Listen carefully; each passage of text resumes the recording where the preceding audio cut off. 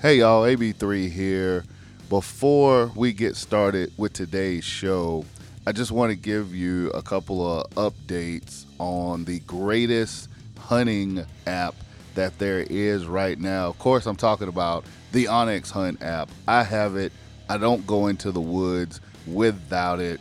Onyx Hunt, man, that application saved me so many times. I want to tell you about the wind and weather.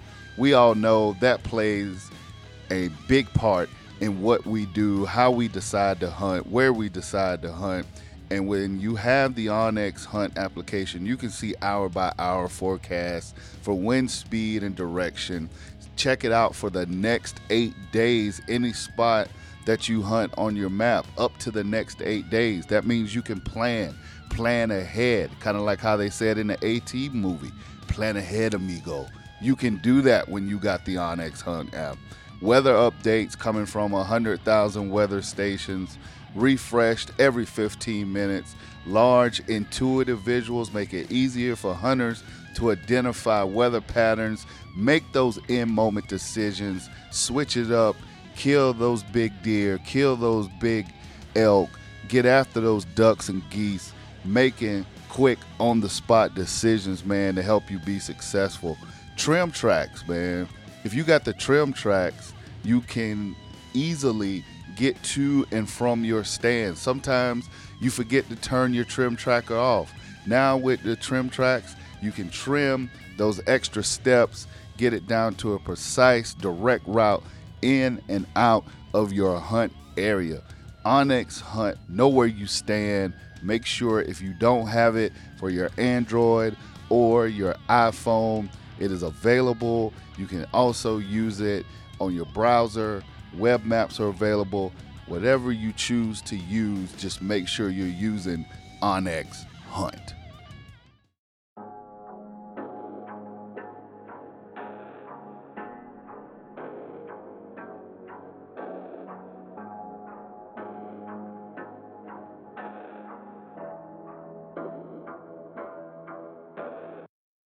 From Stone Mountain, Georgia, this is the Bryant Land Show. Hosted by proud Gamecock and South Carolinian AB3. All right, everybody, welcome to another episode of the Bryant Land Show. I would like to start the show off by saying it's Monday, and you know what that means, but by the time a lot of you get this, unfortunately, it will either be late Tuesday or early Wednesday. So I apologize for the late delivery for this week's podcast, but life happens. I've been on the road traveling for work the last few days and simply made a mistake. Did not pack my hard drive, which has all my music, all my elements, things that I use to put this podcast together when I edit it, and had a podcast ready to go, ready to put it together on Sunday for y'all, and got ready to sit down to do it, and realized that I left my hard drive back in Georgia. So, nevertheless, that is why you guys did not have a podcast on Monday, but got one for you here today. We got a great show. We're going to go ahead and get right into it. This week's Bryant Land Show, 2 days later, but here we go. Bryant Land. How about last week, your boy, AB3, featured in Voyage ATL magazine. Big shout out to the folks at Voyage ATL. I posted about it last week. I'll make sure to put the link to the article in the show notes this week. So if you have not seen it, have not checked it out yet, the folks at Voyage came through, sent me an email, wanted to feature me, wanted to talk about the brand, the media brand Bryant Land, and the work that we're doing with our podcast and just the other things that we're trying to do over here. And they, with things being the way that they are now because of the COVID and all these things. You couldn't really do a sit down, but what they do is they send you questions. We sit down, we fill them out, talk through them, and you send them back, and then they compose an article, which gives everyone the information about the brand. I've seen Voyage ATL. Before we were in it, I've seen Voyage ATL. They do all kind of features on entrepreneurs, small businesses, things of that nature, artists, all around the Atlanta and Metro Atlanta area. So it was really cool to be able to sit down, be a part of that. Like I said, I'm going to post the link in the show notes. I am also going to have the link again on Instagram in our bio as a part of our link tree. You can also take a look at it on Facebook, Bryant Land, our Bryant Land Facebook page. The article's there. It's basically, like I said, from the folks, Voyage ATL, the story of Adam Bryant III, which is me, like I said, but talks about Bryant Land, talks about how we started, talks about things that we want to do, that we are looking to accomplish with this media brand. And it's very truthful, it's very candid, about the struggles, some of the obstacles that we face trying to put this thing together. And so, like I said, it's very didn't hold back. It's not, a tearjerker or anything like that. I mean, it's a great article. But, the reality of trying to establish a brand, trying to get the stories that you want to tell out there, trying to get the brand itself out there. It's tough when you don't have the funding, or you don't have sometimes the sponsors or the backing, people that don't see your vision. But nevertheless, you keep going, you keep pushing. You just keep doing your thing, keep putting your content out there. Certainly grateful to you guys that constantly consume our content and send us great notes and things of that nature, share our content, share our podcast. So certainly appreciative of you guys and gals that do that. And appreciative to the folks at Voyage ATL for taking the time to feature our brand, Bryant Land, and sit down and talk with me. So again, make sure you go check that article out, share it with people. I've definitely been grateful to the folks that I shared it on Facebook, and there were a lot of people that have gone back and shared the article, spreading the word, spreading the good word of Bryant Land and all that good stuff. So I'm definitely appreciative of that, and hopefully some more of you guys will go and check that out.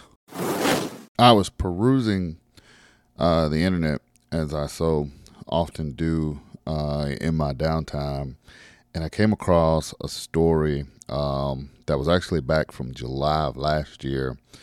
It was on returntonow.net, and I believe I saw it in one of the hunting groups that I'm in. But headline reads, Alaska high school teacher shoots moose, has students butcher it to learn life skills. Now, I've told the story on many occasions about how, when I was in elementary, almost middle school, I was in a gifted and talented program, and we would do basically South Carolina hunter education. The wildlife man, as we called him, would come through, and we did maybe about, it was a 6-week program as far as like the gifted and talented. So maybe I think like 4 of those 6 weeks, we would do the hunter education. And at the end, once we passed the class, we got to shoot shotguns and do skeet shooting. So, that was my first interaction with anything in the outdoors as far as like with guns and stuff. And in high schools, there's been a push lately to bring back vocational and vocational skills. So I find it very interesting that in an Alaska high school, you got a teacher breaking down moose, butchering moose, using the butchering skills and deboning, processing meat, teaching this as a life skill. I think it's very, very cool, very awesome. I wish we could do more of that in schools, just to learn. I didn't learn how to process and butcher, birds until a few years ago when I first started them. I still don't do deer and hogs just because I don't have the equipment to do them. But like I said, this story right here, just going through it, says the high school teacher's name, Brian Mason, brought a dead moose to class with on the back of his truck. He shot and killed the moose himself.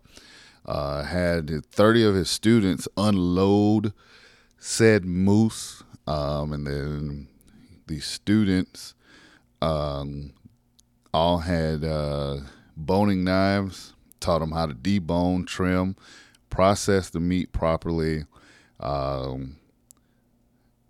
Students not only got to see the anatomy, but got to also learn more about Alaska's hunting and trapping tradition, which has been a way of life for the Alaska's native people for a very, very long time.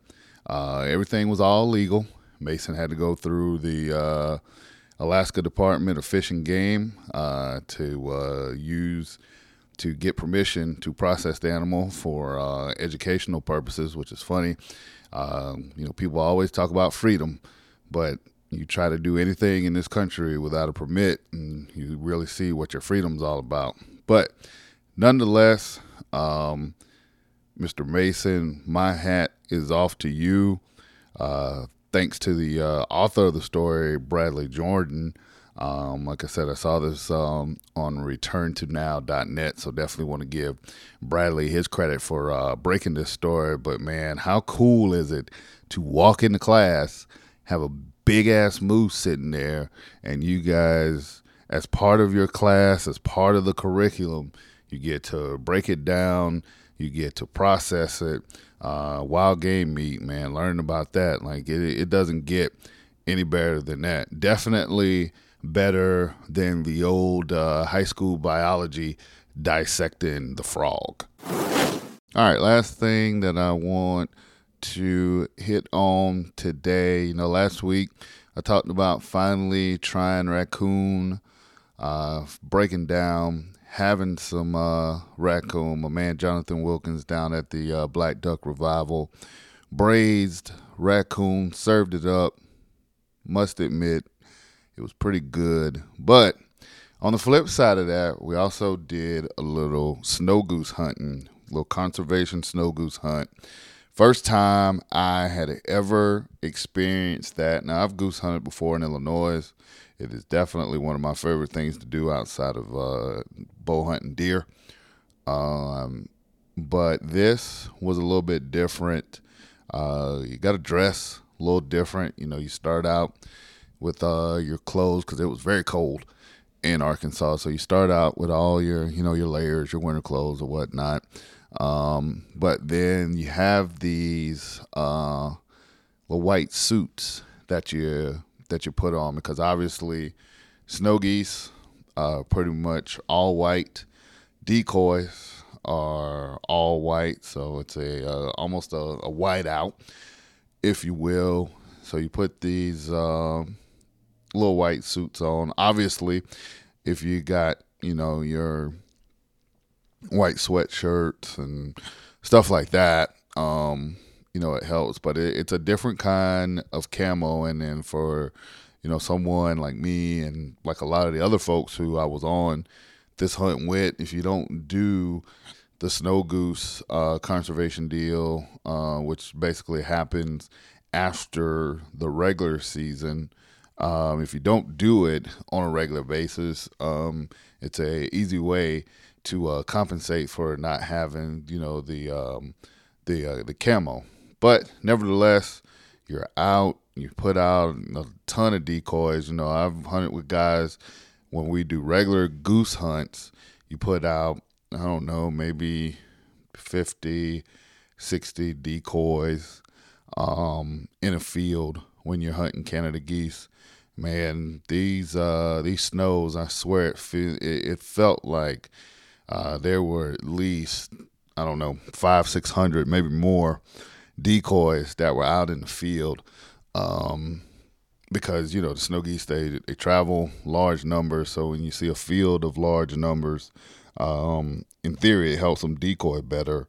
One of the other things, too, I thought was really interesting, really cool about this, you use electronic calls. Now, any kind of waterfowl hunt I've been on, duck hunt, goose hunt, whatever, you use the mouth calls, whether they're wooden, plastic, some, have one reed, two reeds.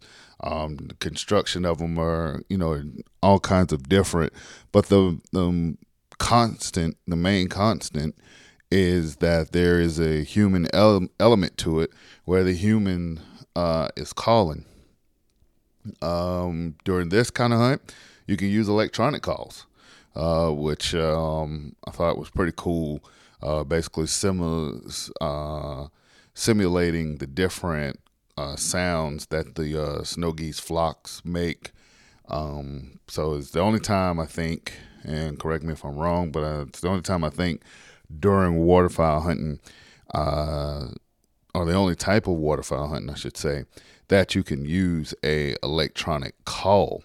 So pretty cool out in the field. Oh, the other thing about it too is when you do a normal, waterfowl hunt, you only have 3 shells. You got 3 shots, 3 chances to bring down a bird, or if you're a really good shot, three shots on individual birds and bring them down.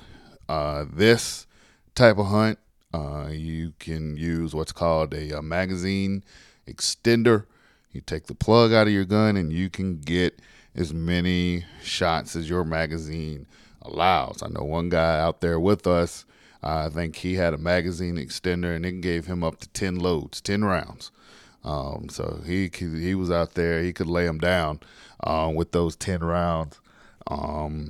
So again, just something different than what I experienced, or what I'm used to experiencing.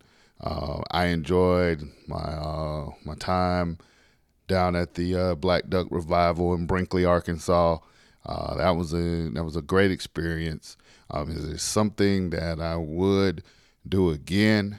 But again, thank you and shout out to Jonathan and his folks down at the Black Duck Revival. Bryantland. That is my time for this week.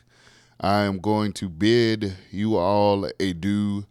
Thank you for taking the time to come through, listen to our program. Like I said before, make sure you go check out our Voyage ATL article, the story of Adam Bryant III. Make sure you check that out. Make sure you're hitting our website, BryantlandCountry.com. Tell 5 people to tell 5 more people about our podcast. I cannot thank you guys enough for your support, your constant listenership and support of everything Bryant Land. Man, I hope you guys have a great week. Do great things. Enjoy yourselves. Keep in mind, turkey season, youth turkey season down in South Florida is kicking off here pretty soon with I think last weekend in February. And then March comes around, and before you know it, the spring thunder, spring gobblers, be time to get after those turkeys. So, man, y'all have, like I said, a great week, and make sure you come back next week for another episode of the Bryant Land Show.